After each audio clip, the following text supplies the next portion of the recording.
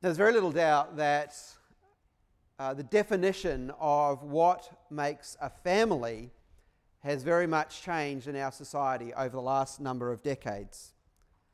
Mum, dad, 2.4 kids and a dog barely seems to describe what is considered to be family in our society. We have an increasing number of single-parent families, blended families, families where children are being raised by grandparents or wider family. We have increasingly families with two mums or two dads. Sometimes we, as followers of Jesus, we struggle to know what to think about this change in definition of a family. How do we define what makes a family that follows Jesus? Well, this morning I don't want to suggest that the Bible has nothing to say about that, but I do want to say that when it comes to defining a family that loves and serves and honors Jesus, the Bible has more to say about its character than about its exact form. And that's exactly what we find here in Ephesians chapter 6, verses 1 to 4. A godly family, a family that loves, follows, and honors Jesus, doesn't have to have a set form, but it is characterized in a particular way. Now, if you want to just flick back in your Bible to the start of chapter 5, there's a wonderful summary in chapter 5, verse 1, about what this whole letter that Paul is writing to the Ephesian church is all about. We've spent the last 6 months in various chunks in this letter at South Barwon, and we've spent our time with our series under the umbrella of who do we think we are? Because it's a letter about our identity. It's all about our new identity in Jesus, who we are. And there's this wonderful summary in chapter 5, verse 1, where it calls us beloved children. That's our new identity in Christ. We're loved by God. He's our heavenly Father. In chapter 1, He has blessed us with every spiritual blessings in Christ in the heavenly realms. We were loved by God from the start of time, before even. We've been saved by Jesus and we've been marked, sealed by the Holy Spirit. We're the new family of God, the new temple of God. We're beloved children. Now, out of that new identity, Paul in this letter then instructs us how we're to live. Not out of our own efforts, not out of our own identity, but this identity as God's beloved children. It's there in chapter 5, verse 1 as well. Therefore, be imitators of God as beloved children. We are to imitate God. Now, in this section of chapter 5 and chapter 6, he explains how we're to do that in a number of different ways, in a number of different areas. And here in these verses, he's talking about children and parents. From our new identity, parents and children, both as beloved children of God, we're now to live in a particular way. See, without this new identity, family life can take the form of a power struggle. Parents might want to exert power and influence and authority over their children. They might be overly harsh. They might squash any individuality. On the other side, parents might neglect their children altogether. See them as a bother or a burden, something children to just get off their hands so they can go about living their own lives. Without understanding this new identity, children might want to just throw off that authority, throw off the control of their parents. Can't wait to just leave it behind and stand on their own 2 feet. And on the other extreme, they might want to unhealthily cling to their parents for too long, stay dependent on them seemingly forever. But this instruction comes to us as dearly loved children. This is to shape how parents and how kids both live and behave. Now we're going to start, of course, looking at children. And then in a moment we're going to move on to parents. So kids here, those who live under your parents, those who live under the authority of mum and dad, this is talking to you. And out of the 4 verses here, 3 of them are addressed directly to you. So let's start and look what it says. Chapter 6, verse 1, children, obey your parents. Now, notice that there's another command coming up in verse 2. But the first one is there in verse 1. Obey your parents. Now, we might try and get around this one. So, what does obey really mean? Well, obey means obey. We kind of all know what that means. It means listen to your parents and do what they say. Now, there's 2 things that he says about that obedience, if you notice there. The first thing he says, children, obey your parents in the Lord. Now, what is he saying there? Now, when we see that, we might be tempted to think, well, this is about if your parents tell you to disobey God, then you can disobey your parents. And that's, in a sense, certainly correct. If we have parents and they instruct us to disobey God, well, we're to obey God first. But it's much bigger than this. He's giving us a reason for our obedience. We obey God because we are God's. We obey our parents because we are God's beloved children. Why should parents listen to and obey their parents? Because they have become beloved children of a heavenly Father. And as we want to thank and live for our new heavenly Father, we're to respect and obey and honour the authority that He's put in place in our parents. The second statement there also gives another reason. It says, children, obey your parents in the Lord, for this is right. He's saying, you don't need to know the Bible. You don't need to have God instruct you on this. Have a look around you and you know that this is right. You see, we've all been to the shopping centre before and we've seen those absolutely rat bag kids. I mean, all kids can be rat bags at times. We know that. Yeah. But we go to the supermarket and you see that kid just obstinately and stubbornly refusing their parent. And something inside of you cringes, doesn't it? Why does that happen? Because we know that's not right. In most every society across the world and throughout history knows that it's right for children to obey their parents. Now, the second commandment that he has for children is similar, and it's there in verse 2. And he says, honor your father and your mother. And Paul is quoting here from the 10 Commandments. Now, what he's doing is he's doing 2 things to this first commandment to obey. Firstly, he's giving a heart behind the obedience. So this is not, all right then, I'm going to do what you say kind of obedience.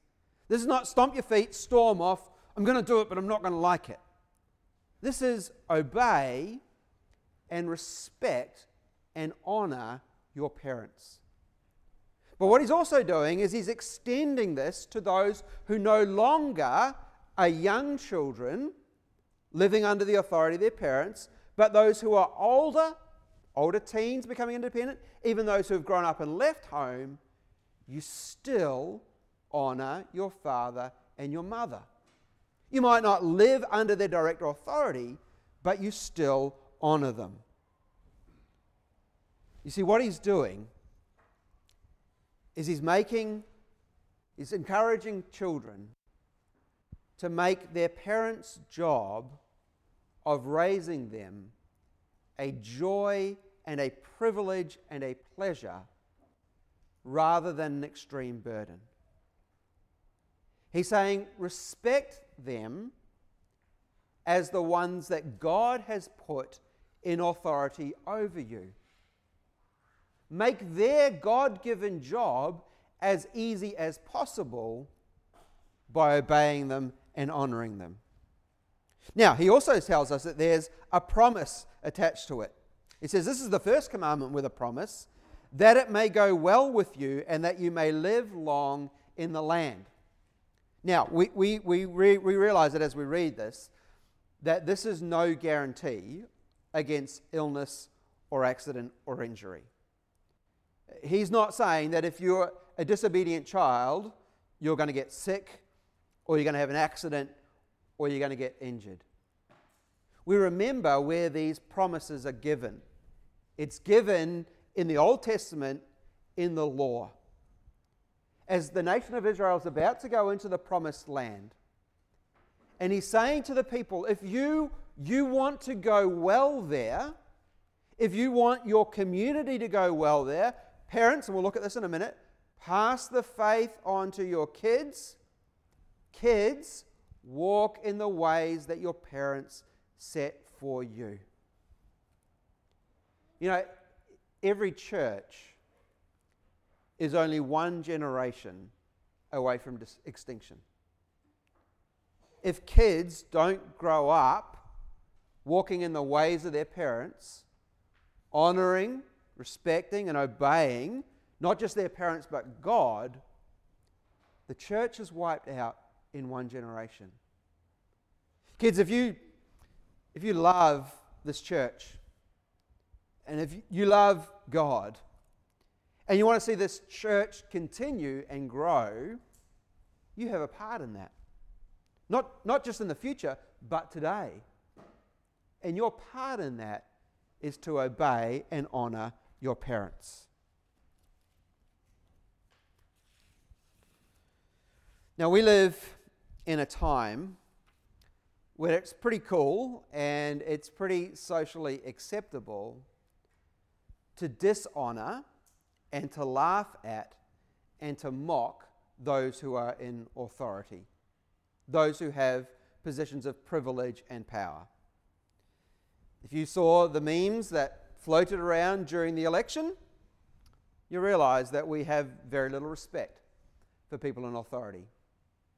In the classroom, when the teacher stuffs up, you hear the kids laugh and snigger and run them down. We live in a time where if you have a boss who you don't like, well, you're fully entitled to talk about them behind their back with your fellow co-workers. And you'll probably find yourself, kids, in plenty of situations where your parents do stuff up and don't get it right, because we are not perfect and we often fail. But in these times, we're going to find ourselves with a choice.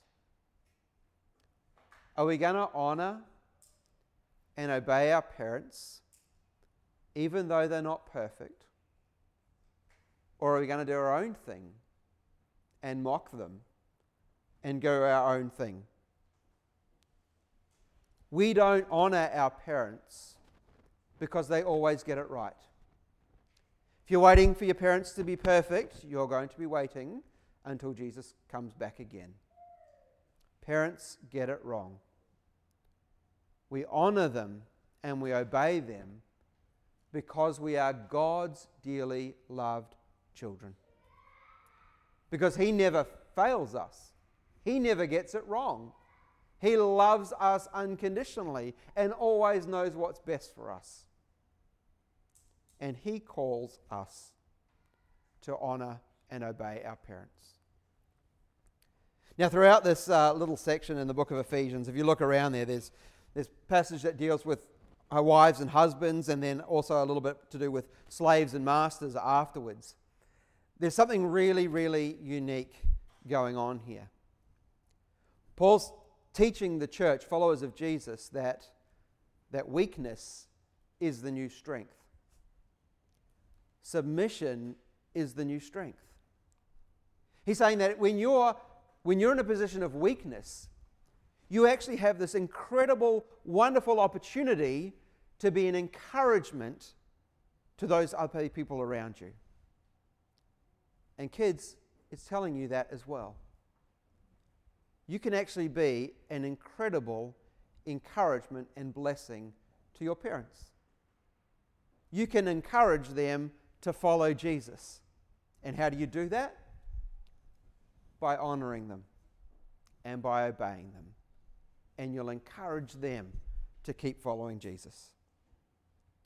All right, now, Paul then moves from children and he's going to move to parents. Boys and girls, you can't stop listening.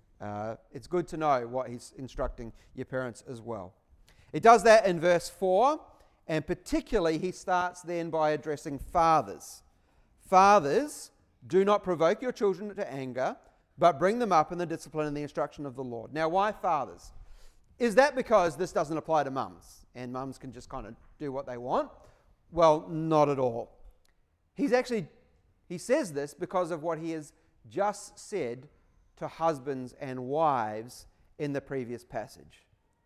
He spelled out that in the family, dads, husbands, the buck stops with you.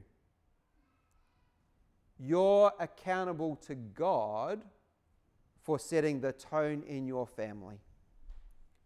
You're accountable to God for the way that you love your wife and you love your kids. Mums, it applies to you as well, but dads, God will hold you accountable for what goes on in your family. And what does he say? Well, let's remember the context. We're seeking to imitate God as his dearly loved children. This is so important for two reasons. The first one is because our identity and our security is found in being dearly loved children of God and not in being good parents. It's so easy to create an identity for ourselves out of being a dad or a mum, and to find our security in how well we are doing as a parent or how well other people think that we are doing as a parent. It's so easy to feel good about ourselves when our kids are behaving and doing the right thing, and then feel awful about ourselves when they're running amok. This is reminding us our identity, our security, our hope is not found in our parenting. It's found in being beloved children of God. If we parent out of our insecurities, we're going to be trying to draw something from our kids that we're not meant to. If we're trying to seek validation and worth and identity from our kids, it's going to lead us to parent in the wrong ways. We remember we're beloved children of a Heavenly Father. The second reason why this is so important is because this gives us the perfect model for parenting, and particularly for being a father. We have a Heavenly Father who loves us, who cherishes us, who saves us, who establishes us, who guides us, who protects us, who invests in us. That's the model that we now follow. How does he put that? He says, fathers, he does it in two ways, both negatively and positively. First of all, negative. Fathers, do not provoke your children to anger.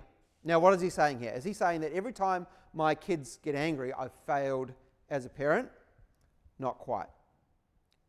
He's talking about using our children for our own ends.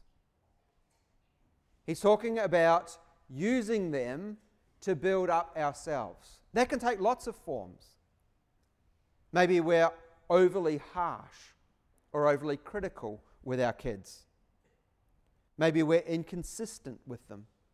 or we demand things of them that we're not willing to demand of ourselves. It can be being overbearing, having overly high expectations of them. It might be to be distant or removed, to discipline out of anger rather than out of love. Don't provoke them to anger. Just as in the marriage relationship, husbands and wives are to love and to serve each other, so we are as parents to love and to serve our children. Now, why can't we do that? Why can't we provoke them to anger? Because that is the very opposite of God-shaped authority. That's exactly the opposite of the way that God deals with us. At the end of the day, we don't want our kids just to be obedient and honouring to us. We want them to be obedient and honouring to God.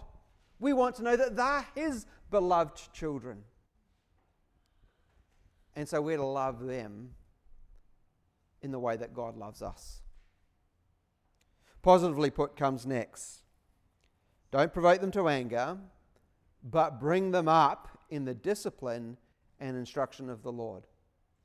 Now that little phrase there, bring them up, it seems like such a neutral phrase, doesn't it? Just bring them up. You know, either you bring them up well or you bring them up poorly. But really interestingly, that same word is used at the end of chapter 5, verse 29. And it's the word nourishes. What was it talking about there? It was talking there about the way in which Jesus nourishes His church. It's talking about the way that Jesus provides for His church, His body. So in the same way, husbands are to cherish, nourish their wives as they would their own bodies. What's the saying to parents? Parents, nurture, nourish your children. Not just bring them up neutrally, but love them. I have to mention this because every commentary that I read on this passage mentioned it. John Calvin, if you've been around in sort of Reformed churches for a while, you've heard his name before. He changes, or no, it doesn't change this. He interprets this as fondly cherish. Fondly cherish your children. And how do we do that? How do we nurture? How do we care for them? How do we look after them? Does it mean that we give them everything that they want? Does it mean that we never say no to anything? Well, no, he explains it. Nourish them in the discipline and instruction of the Lord. This is all about raising our kids to love and honor and serve Jesus Christ. How do we do that? Well, he uses two phrases. The first one there is discipline. Now, when it's on its own there, it seems like it's kind of a very harsh, very negative, disciplinary kind of word. But the way that it's translated in other parts of the New Testament helps to shape this. Another place where we have it is in 1 Timothy 3, verse 6. It's a verse that you might have heard before.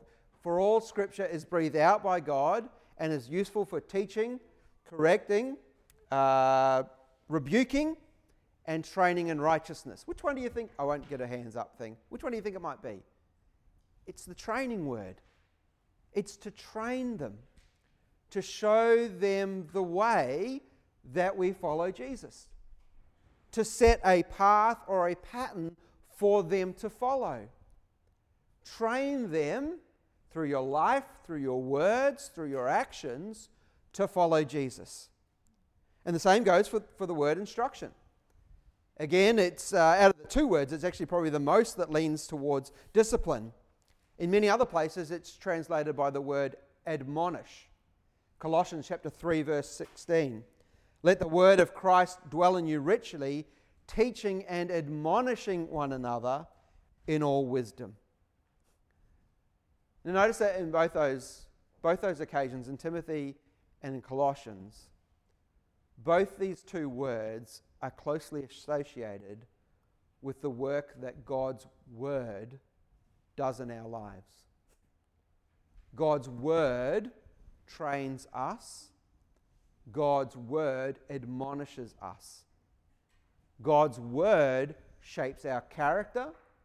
God's word shapes our behavior. What's he saying here, mums and dads, to us? The goal is not simply well-behaved children.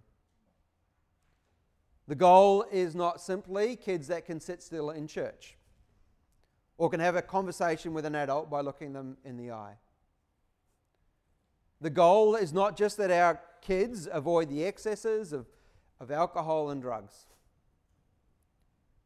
The goal is kids who love, who follow, who serve Jesus, whose lives are being transformed by his word. Lives that are being modeled and shown what it means to put God first in your life. To have his word shape and change us. See, as parents, if we're struggling in this, and let's be honest, we all struggle in this a lot of the time, and so often we feel that we're failing and that we could do so much better.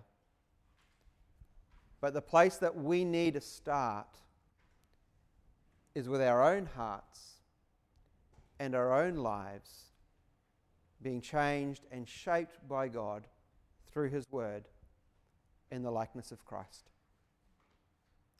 We need to go back to that over and over again to be reminded that we are beloved children. Whether or not our parenting is going well or it's the worst that we could ever imagine.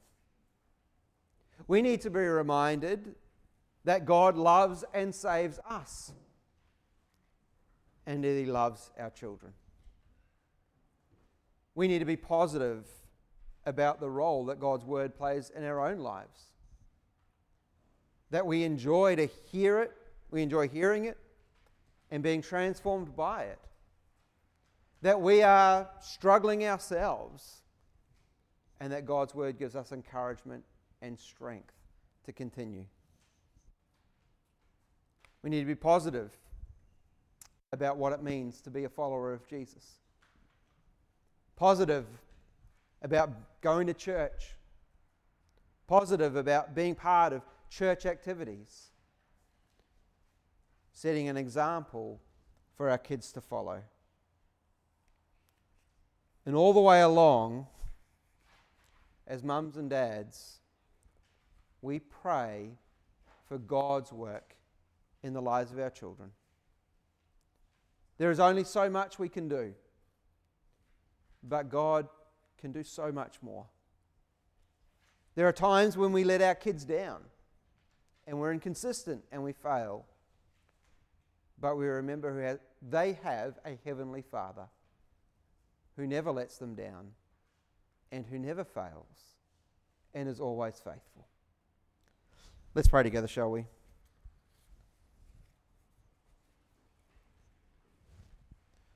Lord God, we thank you for your word. Thank you for the way that it encourages us, and we thank you for the way that it challenges us as well. We thank you for our mums and dads, for those people in our lives that showed us your word, showed us the way to follow Jesus, and we thank you for our kids as well. Lord God, we thank you that they belong to you and they belong to your church.